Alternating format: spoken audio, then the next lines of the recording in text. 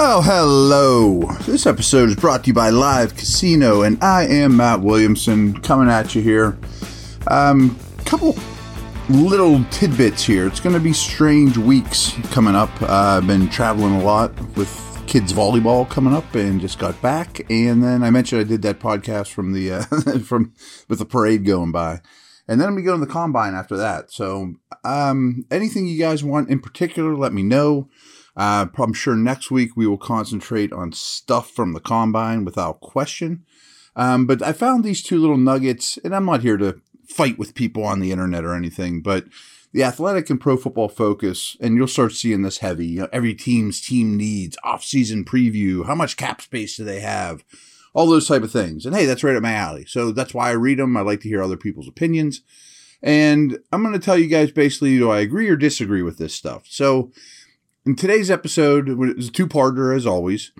Let's start with how Pro Football Focus addressed the Steelers, and they have a couple categories for every team. You know, biggest team need, player to retain, cut candidate, franchise tag candidate. I'll pull back the curtain right away. There's no franchise tag candidate for the Steelers. Good, fine, no big deal. Okay, projected cap space for the Steelers, about $81.5 million. That's 17th. I'm not sure exactly how, they don't lay it out how they project to get to that 81. I assume there's some cuts in there. But I've been telling you, they have space, they have money to spend. They're going to be about middle of the pack when it's all said and done, with the ability to open up some more room if there's somebody they love. And number of picks in the NFL draft. This is one thing we haven't talked about. They only have 7. They have 4 in the top 100. We know they have 3 in the top 48, 2 in the top 32, but 7 overall. If you haven't looked at their picks this year, there's a real gap in there. There's some barren spots, some desert area. That's not the only reason I've brought this up, but we've talked about it a little bit, that at 17, if there's 3 or 4, if there's not someone that's just screaming at you, you have to take me, I'm the only tackle available, I'm by far the best corner out there, can't believe player X is still there, I'd love to see them move from 17 to 20 and pick up a future pick, an extra third. That doesn't sound like much, and in this draft, I don't think it's that big a deal going from 17 to 20 or 21 or 19 or in that neighborhood, because I think there's going to be, I have a strong feeling as we sit here in mid-February that when 17 shows up, or when the middle to / beginning of the back end of the first round shows up, I have a feeling there's going to be a lot of similarly graded players. That's just how this draft is shaping up to me. I'm not super impressed with the top of the draft, not super impressed with the quarterback draft, but the quarterbacks I think will all be gone, the top 4. And I think there'll be a handful of nice things to pick from. And again, it might shock you what you can get in return moving from 17 to 20, 17 to 21. You can fill in some of these gaps, maybe get a future pick, throw in something. So I would like to change that number from 7 picks to 10 picks without drastically changing, without changing at all, the 4 picks in the top 100 move. And also, the 32nd pick, I've had a lot of you guys ask me, well, 32 is going to be a lot easier to move than 17, right? In theory, sure, because 31 picks go on the board, everybody retreats to their caves, their war rooms. Oh, let's call the Steelers. It's like holding the first overall pick. Yeah, that's true. And yes, there's a 22-hour period or whatever where I'm sure their phones will ring like crazy, or, but trading from 17 isn't hard either on draft day. I mean, these teams have done this a lot. You get 15 minutes on the clock. You're talking to people the whole time anyway. So it's not like getting out of 17 is so much harder than getting out of 32. It just depends who's there and who's interested in all cases. So either or both of those moves, 17 or 32, moving backward, I hope is very much, not necessarily in the plan, but on very much in the mix, that could be a strong possibility, because I don't want just 7 picks in this draft. I'd love to get that number to 9, something like that, and maybe an extra pick next year. And I'm not talking about seconds and, firsts and stuff left and right, but an extra fifth, a fourth, something along those lines. Pick up an extra guard you didn't see coming, something like that. But anyway, I'm going to come back to, okay, they label the Steelers' top impending free agents as Cam Sutton and Larry Ogunjobi. I think that's exactly how I ranked them as well. I had Sutton number 1. I think you can make an argument of Ogunjobi versus Edmonds versus KZ, who I'm really high on. But I would give the nod, I think, to Ogunjobi because finding defensive tackles is harder than safeties, that's for certain. I'm going to come back in a minute just so we kind of balance this podcast out a little bit. I'm going to skip ahead to what Mark Caboli described as the Steelers' greatest offseason, greatest position of need, offensive line. And I'm not going to read it verbatim, but I agree with Mark to some degree. I would not say offensive line is their position of greatest need. And I assume that was the assignment. You have to pick one position. And he picked offensive line, too. He cheated a little bit. Mark's a good dude. He didn't pick center. He didn't pick left tackle. He took offensive line, which is 5 human beings on the field. It's 5/11th of the field. I mean, so everybody has an offensive line need. But I like what he says here to start here. He says, take your pick, offensive line, cornerback, inside linebacker, and defensive line. So I always find these things interesting. And, I've written for many websites, including, ESPN for 10 years. So what it means, it depends. It's almost like 2 ways of phrasing it. Like if someone asked me, what's the Steelers' greatest need? Well, I'd say, well, right this minute, only looking at the human beings that are under contract, I would say inside linebacker. Like as it stands right now, I'm going to battle with Robinson, maybe Jack, maybe not. That's pretty lean. But I can also find one to live with, or, I can't just be like, well, just pick up a left tackle anywhere.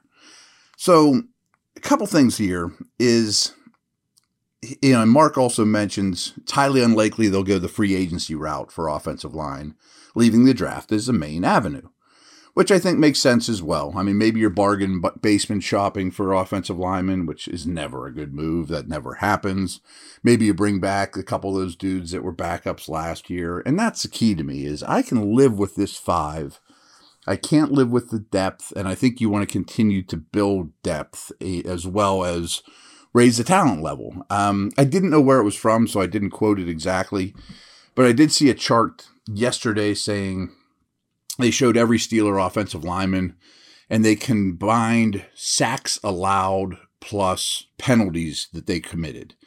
And if you look from right tackle, right guard, right and center, they're very, very good numbers, very respectable numbers. James Daniels didn't allow a sack all year by these numbers, and I think they were Pro Football Focus, but don't quote me on that.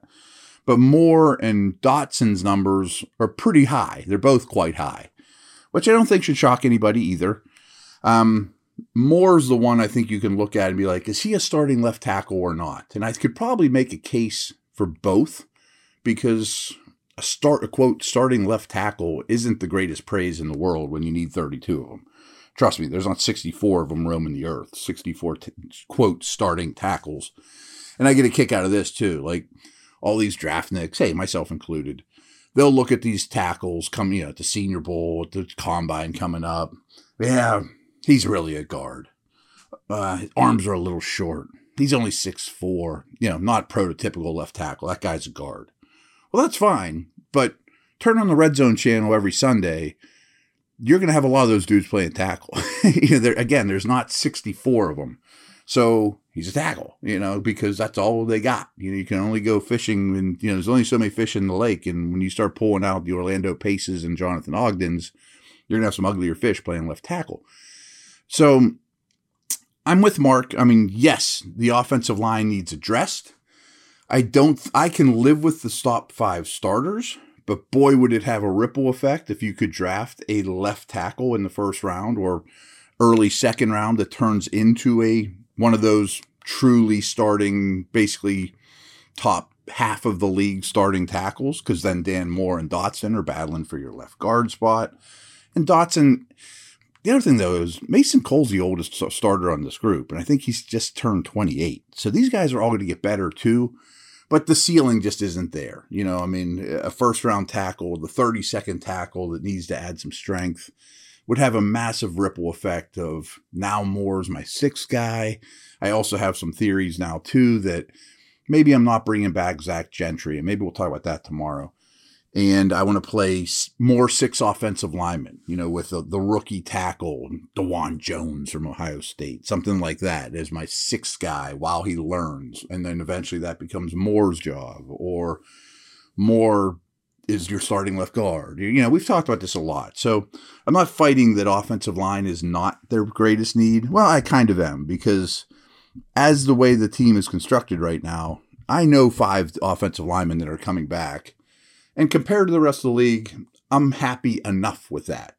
Can I upgrade a tackle? I'll always be interested in that. And in this team, it would definitely have more of a ripple effect than just, boy, they had added a mid-first round left tackle to the mix, and that's an upgrade. It's better than what they've played with, because I do think you could upgrade at 2 spots by doing that. One of them might be your 6th lineman. One of them might be your left guard. And you know, and I'm also not opposed to drafting some sort of interior offensive lineman. Brings us back to the old conversation of, well, if you trade down at 17, if you trade down at 32, maybe you get that guard center combo in the 3rd or 4th round that you didn't think you had room for before, you know. So these things all play hand in hand. But if you're sitting there at 17 and there's a franchise guy there at left tackle, that's probably my pick over any other position. I don't know that this draft sets up that way. Most drafts don't. The guys that are basically no-brainer prospects don't usually last to 17, and I think in this draft they're going to get driven up more than ever. All right, we'll be back, and then I want to go over these Pro Football Focus conversations here.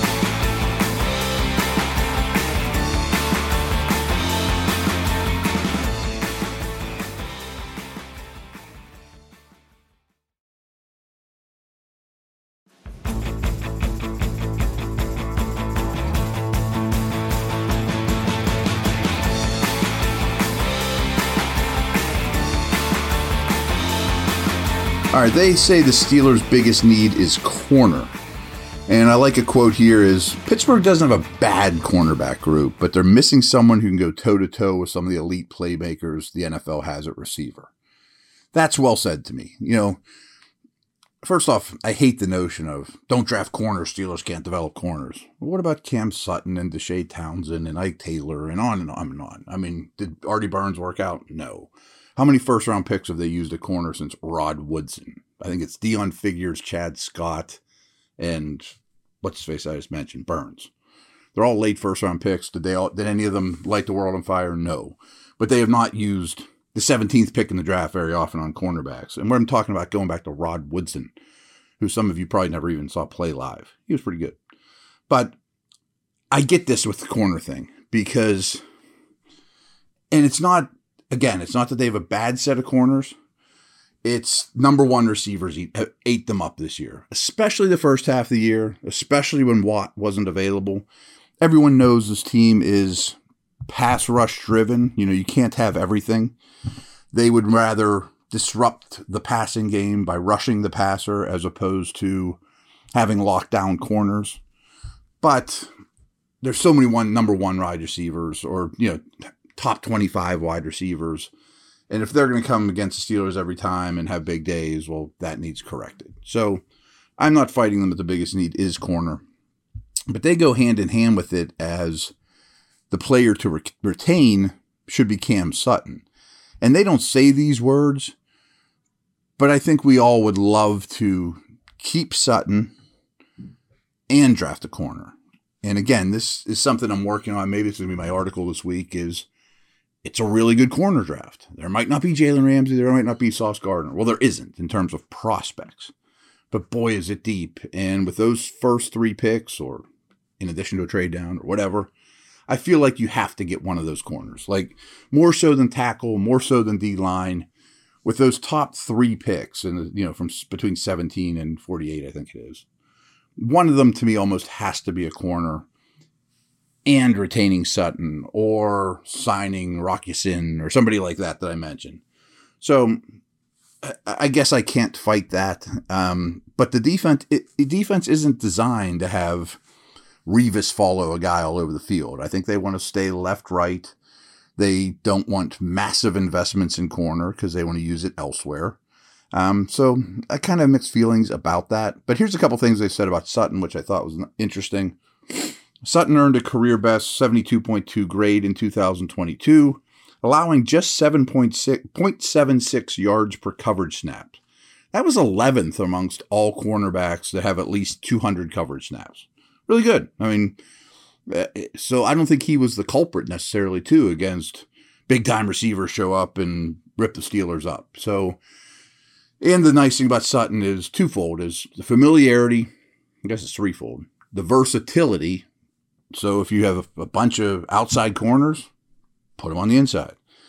Although the league's going to more safeties at slot, but Sutton's big enough to handle it. Or, the intelligence and the football intelligence and the football character too. So that's the third aspect.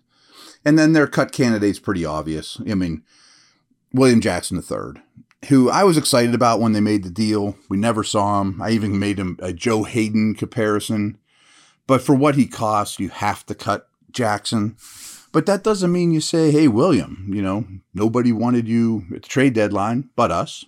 You fit our system perfectly. We loved you coming out of school and frankly probably would have drafted you ahead of Burns, and maybe people wouldn't be saying the Steelers can't develop corners if that would happen. So be it. I'm not going to rewrite history. Why don't you come back on a 1-year deal and fight for a starting spot?